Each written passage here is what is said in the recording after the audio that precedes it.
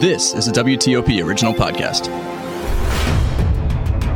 From Podcast One. Coming up in this episode of Target USA.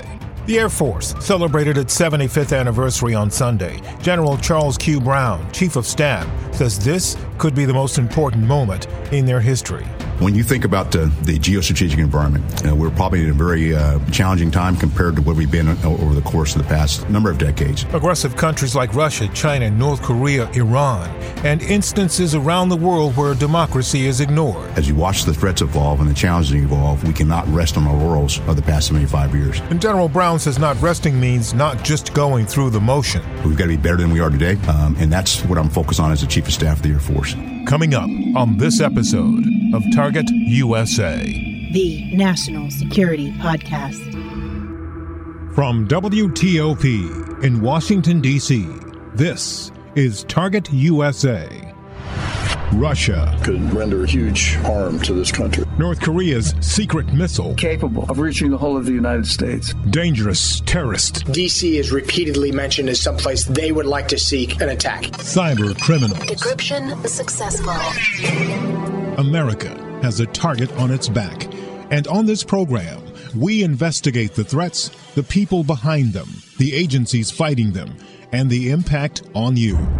This is Target USA, the National Security Podcast. I'm J.J. Green.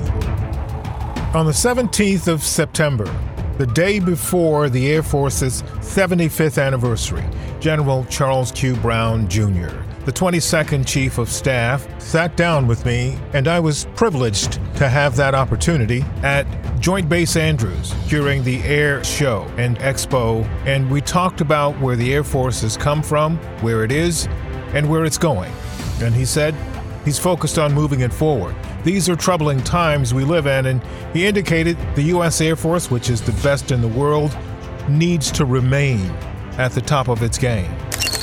General Brown, would you talk to us a little bit about the significance of the 75th anniversary?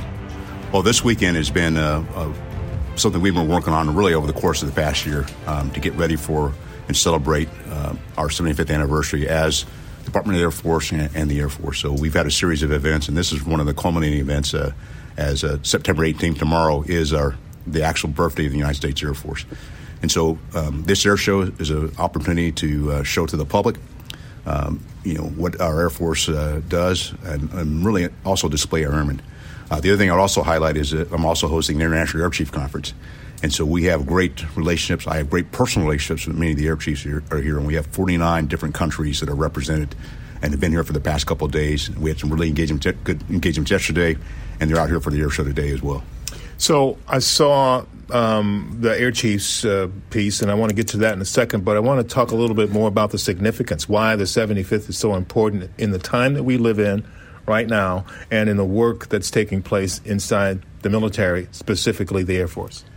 Well, when you think about the geostrategic environment, we're probably in a very challenging time compared to where we've been over the course of the past number of decades.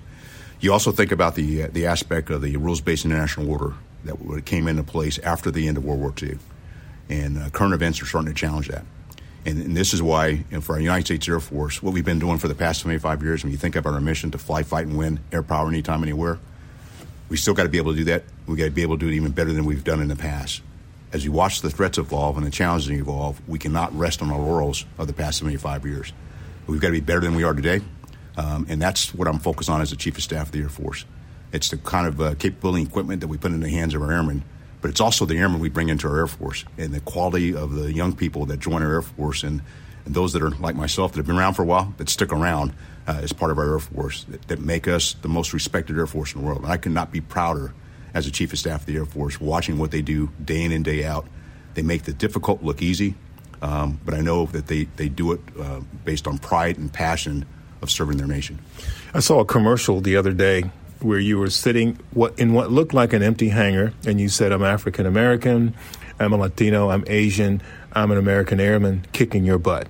So what is the message? I understand what you said, but tell us the message and who it's intended for. The message is really for all of America to understand when we're doing our mission, and we're working together as a team. It doesn't really matter what your background is, whether you're African American, Latino, male or female, white, Asian American, gay or straight. It's the fact that we're a team. And that's what we're really focused on, and that any one of us can come in and reach our full potential. I'll use my own personal story. I was going to do this and do 4 years and get out. Never imagine or envision I'd be sitting here as the Chief of Staff of the Air Force One, but also the first African American to be a service chief for any branch of our military. I'm just a regular person that actually has a great opportunity. And the goal here is to show that there's opportunities for anyone that wants to serve in our military. And I'll just tell you also from personal experience, I've had so many different opportunities that when I read my own biography, I kind of pinch myself that I actually got to do many of the things that are written down on paper. And I know that I've had some very unique experiences. General, you're exactly right about all of that, and you know it better than anybody else, your story. But what's taking place this weekend, the first time in 3 years, people have had the chance to come out here to witness this thank you, essentially, from the Air Force and Space Force, et cetera, to them for the role that they play. There's a lot of kids out here. I saw a little girl who was running along the flight line holding her father's hand, and she was just exploding with excitement. He had to hold her, contain her. You're getting prepared for the future, and this event is a part of that, right? It is, and this is a way for us to connect with the American public, because after 9/11, as you're probably aware, our base and getting on our bases got a little more difficult, and the way to open up our base and allow the American public to come see what their tax dollars pay for, but also to meet some of the airmen that are actually getting the mission done. I think that's really important. I think the other aspect is it's an opportunity for young people to see the opportunities that are within the United States Air Force or really across our military, because other services are represented here as well. And I've always believed that young people only aspire to be what they see. You don't decide to grow up to be something that you've never seen. And so when a young person comes and has a chance to see some of the capabilities we have, meet some of the airmen, and see someone that looks like them, to go, one day I could do that.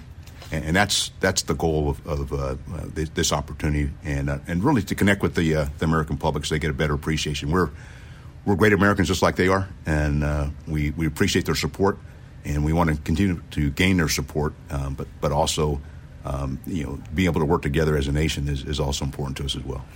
As a person, in a moment of personal privilege, I'd like to take in just a moment, who is a journalist but also a citizen of this country, I had the opportunity in 2009 to fly with the Thunderbirds, to see and feel. And I will say I was able to get the 9G pen. But, that's not, it wasn't about getting that pen. It was about seeing what you're talking about. And I can say that it was absolutely life-changing in many different ways because of what was going on in Iraq, Afghanistan, and being embedded several times with the Air Force, 3 or 4 times in many of those places downrange. I saw up close and personal what was taking place. That kind of thing doesn't happen as much now because of changes. But let me just ask this question. There's no greater Air Force in the world, I've been told, and you said that and other people have said that too. But how do you prove that every day to Americans? Well, part of it is watching what we do. And, I'll use an example of last August, a year ago. In 17 days, we did the largest humanitarian airlift in the history of the world. And now we did not do that by ourselves, though. But it was led primarily by the United States Air Force with our joint teammates, but also with our allies and partners. And that was not something that was planned in a long period of time that was going to happen. It happened, and our airmen delivered. And that's the aspect when I talk about our mission to fly, fight, win, air power, anytime, anywhere. When the nation calls, we're able to respond. Even if we didn't predict, we can't predict the future, but we want to be prepared for whatever comes our way. And that's a small example of what we're able to do, but it's also what we've been doing over the course of the past, I would say, some people talk about the 20 years in the Middle East. The United States Air Force has been in the Middle East since Desert Shield, Desert Storm.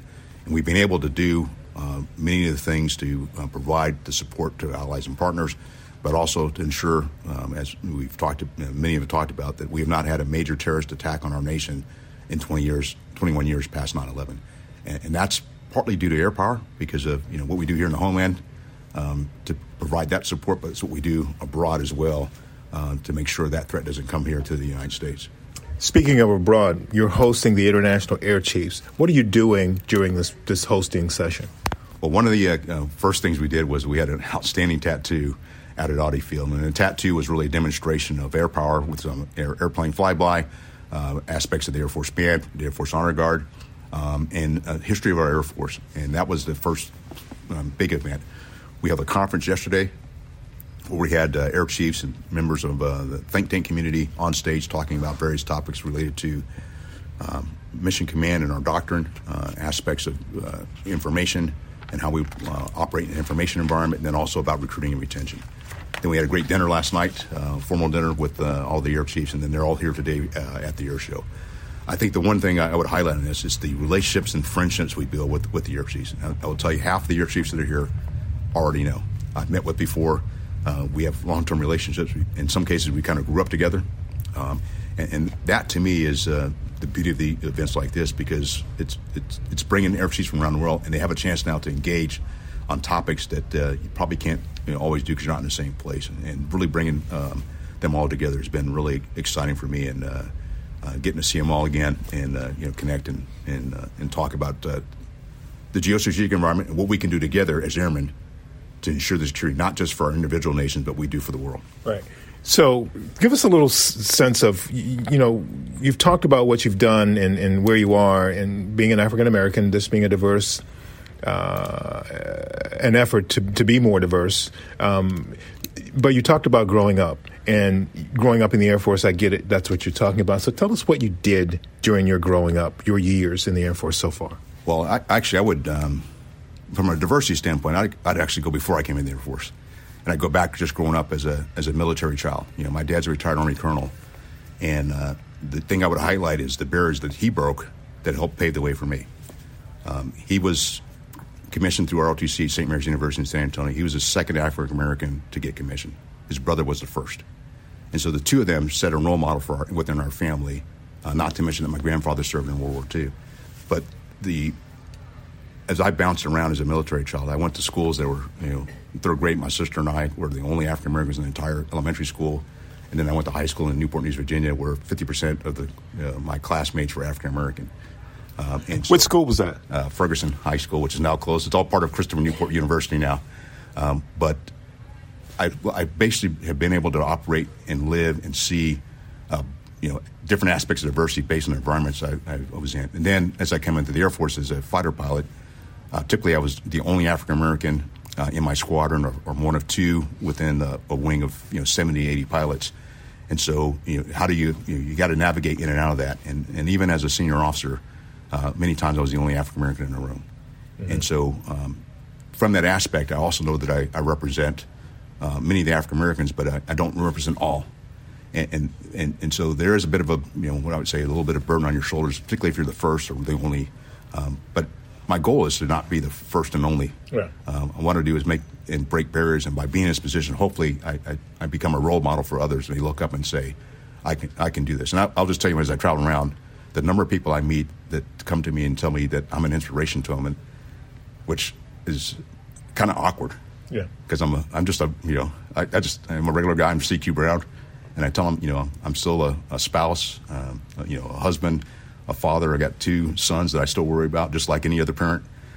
My parents worry about me, just like the same kind of thing. So it's kind of weird sometimes. I get it. I do get it. I've had similar situations and sensations myself. But you're doing what you said you wanted to do, and you're doing what you said you planned to do, and that is to make this Air Force more diverse. So can you give us some nuts and bolts about how you're going about that? Sure. One of the things we did as an Air Force and as a Department of the Air Force is we did some reviews, and those reviews looked at racial disparity first initially with African Americans, then we broadened it to other racial and ethnic groups, and then we also looked at gender. And the combination of those gave us an opportunity to take a hard look at ourselves and also look at the data that shows how different demographics progress within our Air Force. What we did find is there's probably some data points we're not collecting that we can probably collect better to get some better insights on how we improve ourselves. As part of this, we also host, and I chair a Diversity and Inclusion Council every month. We look at not the statistics and pat ourselves on the back on certain things, but look at how do we actually look at some hard issues and how do we make some changes. And there's 3 areas that I've been focused on broadly in kind of my metrics. The things that we do have to be meaningful. And when I say that, it can't be something that we do, an idea that comes out of the headquarters of the Air Force and the Pentagon, and then it gets out into the field and our airmen go, you know what, that didn't do anything. Right. So it's got to resonate with them. It's got to be sustainable, and which means we got to put some resources behind it. So whether it's the things we do in recruiting, the things we do internal to the Air Force, the manpower and organizations we commit to diversity and inclusion, they have to be resourced. And that's something that we as an Air Force kind of waxed and waned on in the past. And so I think we are making commitments there. And then it's got to be enduring. And because it's something that's really important to me, it's got to be important to the entire Air Force after I leave. So it's got to be things that are going to be around after we leave. One of the key areas that we have these barrier access working groups that represent different demographics. So we get really grassroots feedback from our airmen. And then I work with our senior officers who are the champions for those groups to help give them access to me, one, but also how do we figure out how best to do this? Because the other challenge I want to see sometimes is one group wants to do something, but it's going to step on the toes of another group.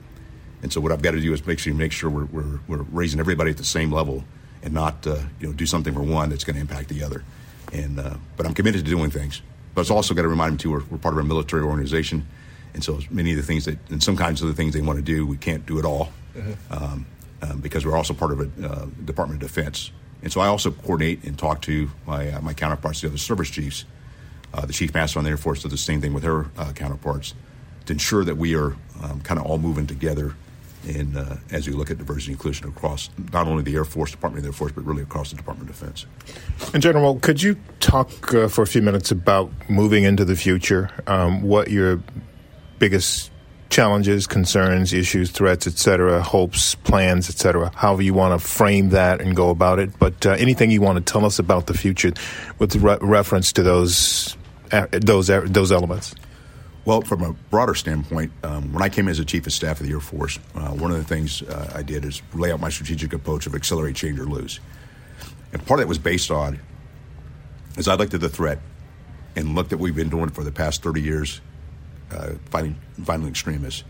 I also saw, having served in the Pacific as the commander of Pacific Air Forces, the rise of the People's Republic of China as our pacing challenge and Russia as an acute threat, which means the capabilities we have today and the things we're doing today are not going to be commensurate with the threat we're going to see in the future.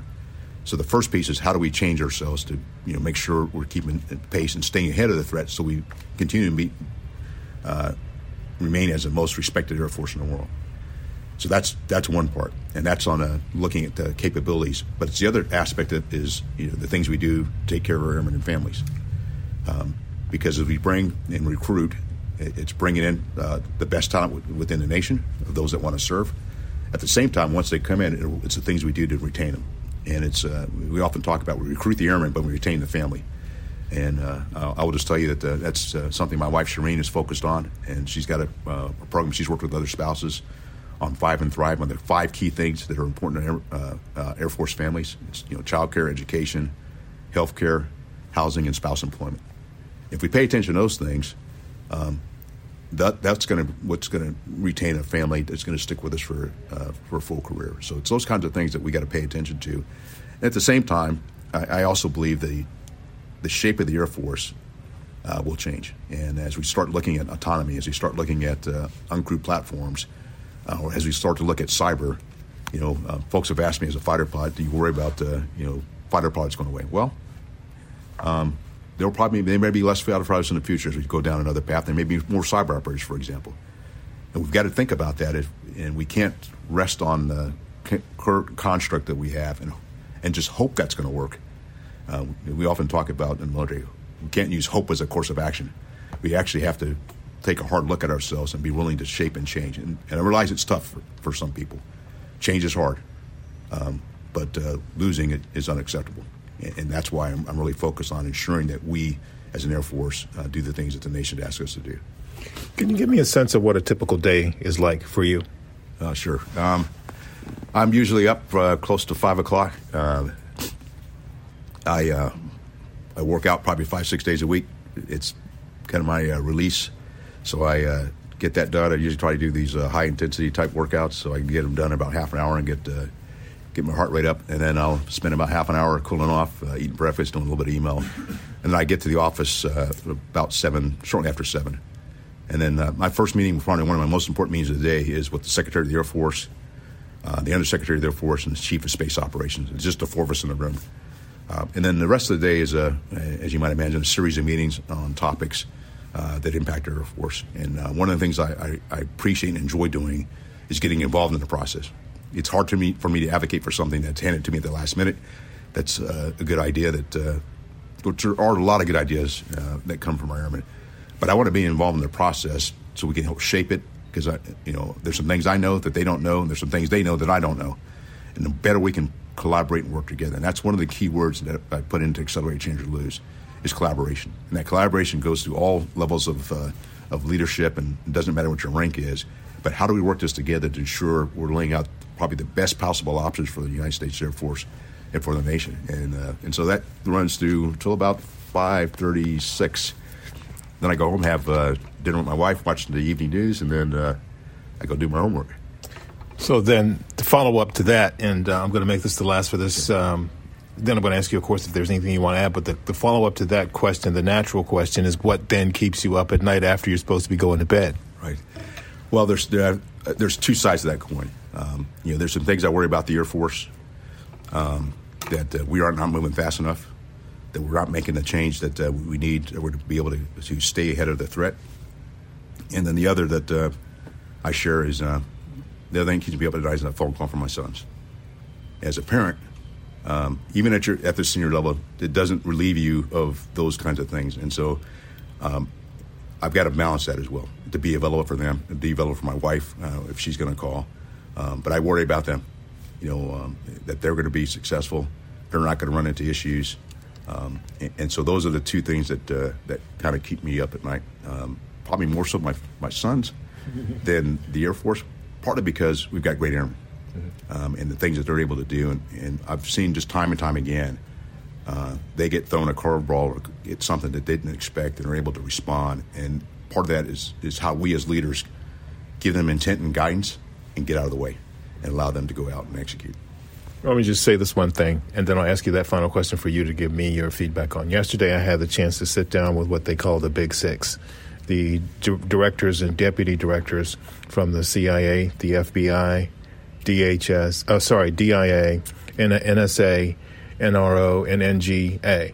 And they all talked about the need for our military to be the best in the world. And they talked about how it is the best in the world to keep America safe and strong. And the Air Force is right there in the mix in that conversation. So people recognize what you're trying to do, and by what I hear from them, you're getting it done. So the last thing I'll ask you, is there anything that you want to add that I haven't asked you that you think is important? Let me just build on your last point there. One area that I also think about is the fact that we can continue to say we're the best until we're not. And my point there is we've got to continue to invest in the United States Air Force from a resource standpoint and capability. This is why I spend so much time on the Hill to engage with our members and their staffers. But it's also investing in our airmen and their families. And so for me, I am really, really focused on, how do I advocate for the Air Force? And just like the top 6 that you had a chance to meet with yesterday, they can talk about the Air Force and the great things we do, but want to make sure we can continue that well into the future. We're celebrating 75 years this weekend. I want to set ourselves up for success, that we can do this for the next 75, and the next 75, and the next 75 beyond that. And that's my role as a service chief, to the best of my ability to do what I can to set that foundation and to make the shift to the future. General, thank you. Thank you. Appreciate it. General Charles Q. Brown, Jr., the first African-American Chief of Staff for the U.S. Air Force. That's it for this episode of Target USA. Coming up in our next episode, Ukraine, atrocities in Izium. This is the story of a survivor. We're getting to that police station. He takes us in the second lower floor and he recognizes his cell. Armand Soldin telling the story of a 68-year-old man who took them to one of the torture centers. Where he was staying with, he told us at first with 4 other people, then 6, then 8, then he lost the count. He said that he was beaten, that he was hearing a lot of screams coming around, that he was going on for 24/7. He was beaten with a metal bar on his arm until they broke it. And according to Soldin, this was a dark place where people lost track of time. And we also saw like marks on the wall. We saw like proper calendar of marks on the wall indicating days for the prisoners to keep track. That's coming up on the next episode of Target USA. In the meantime, if you have any questions or comments about the program, send me an email. You can reach me at jgreen@wtop.com. The letter J, the color green, one word, at Whiskey Tango Oscar Papa. jgreen@wtop.com. Also, please subscribe to our podcast and follow us on Twitter. We're at TUSA Podcast. That's at Tango Uniform Sierra Alpha Podcast. And if you want more national security news, you can sign up for my newsletter. It's called Inside the Skiff, and you can sign up at WTOP.com/email. I'm JJ Green, and this is Target USA, the National Security Podcast. Hey Cobra Kai fans, come hear what Peyton List has to say on Kicking It With the Coves this week. Peyton plays one of my favorite characters, Tori Nichols. Our stunt coordinators came up with a sort of training background for each character. That's interesting. Tori had done a little kickboxing before, so that kind of came in when I first tried to take on Miguel and why I was cocky enough to think that, I could come in here and I could just make an entrance. Listen to Kicking It With the Coves, now at Apple Podcasts, Spotify, Podcast One, and wherever you can sweep your leg and get the podcasts. Hey Cobra Kai fans, come hear what Peyton List has to say on Kicking It With the Coves this week. Peyton plays one of my favorite characters, Tori Nichols. Our stunt coordinators came up with a sort of training background for each character. That's interesting. Tori had done a little kickboxing before, so that kind of came in when I first tried to take on Miguel and why I was cocky enough to think that, I could come in here and I could just make an entrance. Listen to Kicking It With the Coves, now at Apple Podcasts, Spotify, Podcast One, and wherever you can sweep your leg and get the podcasts.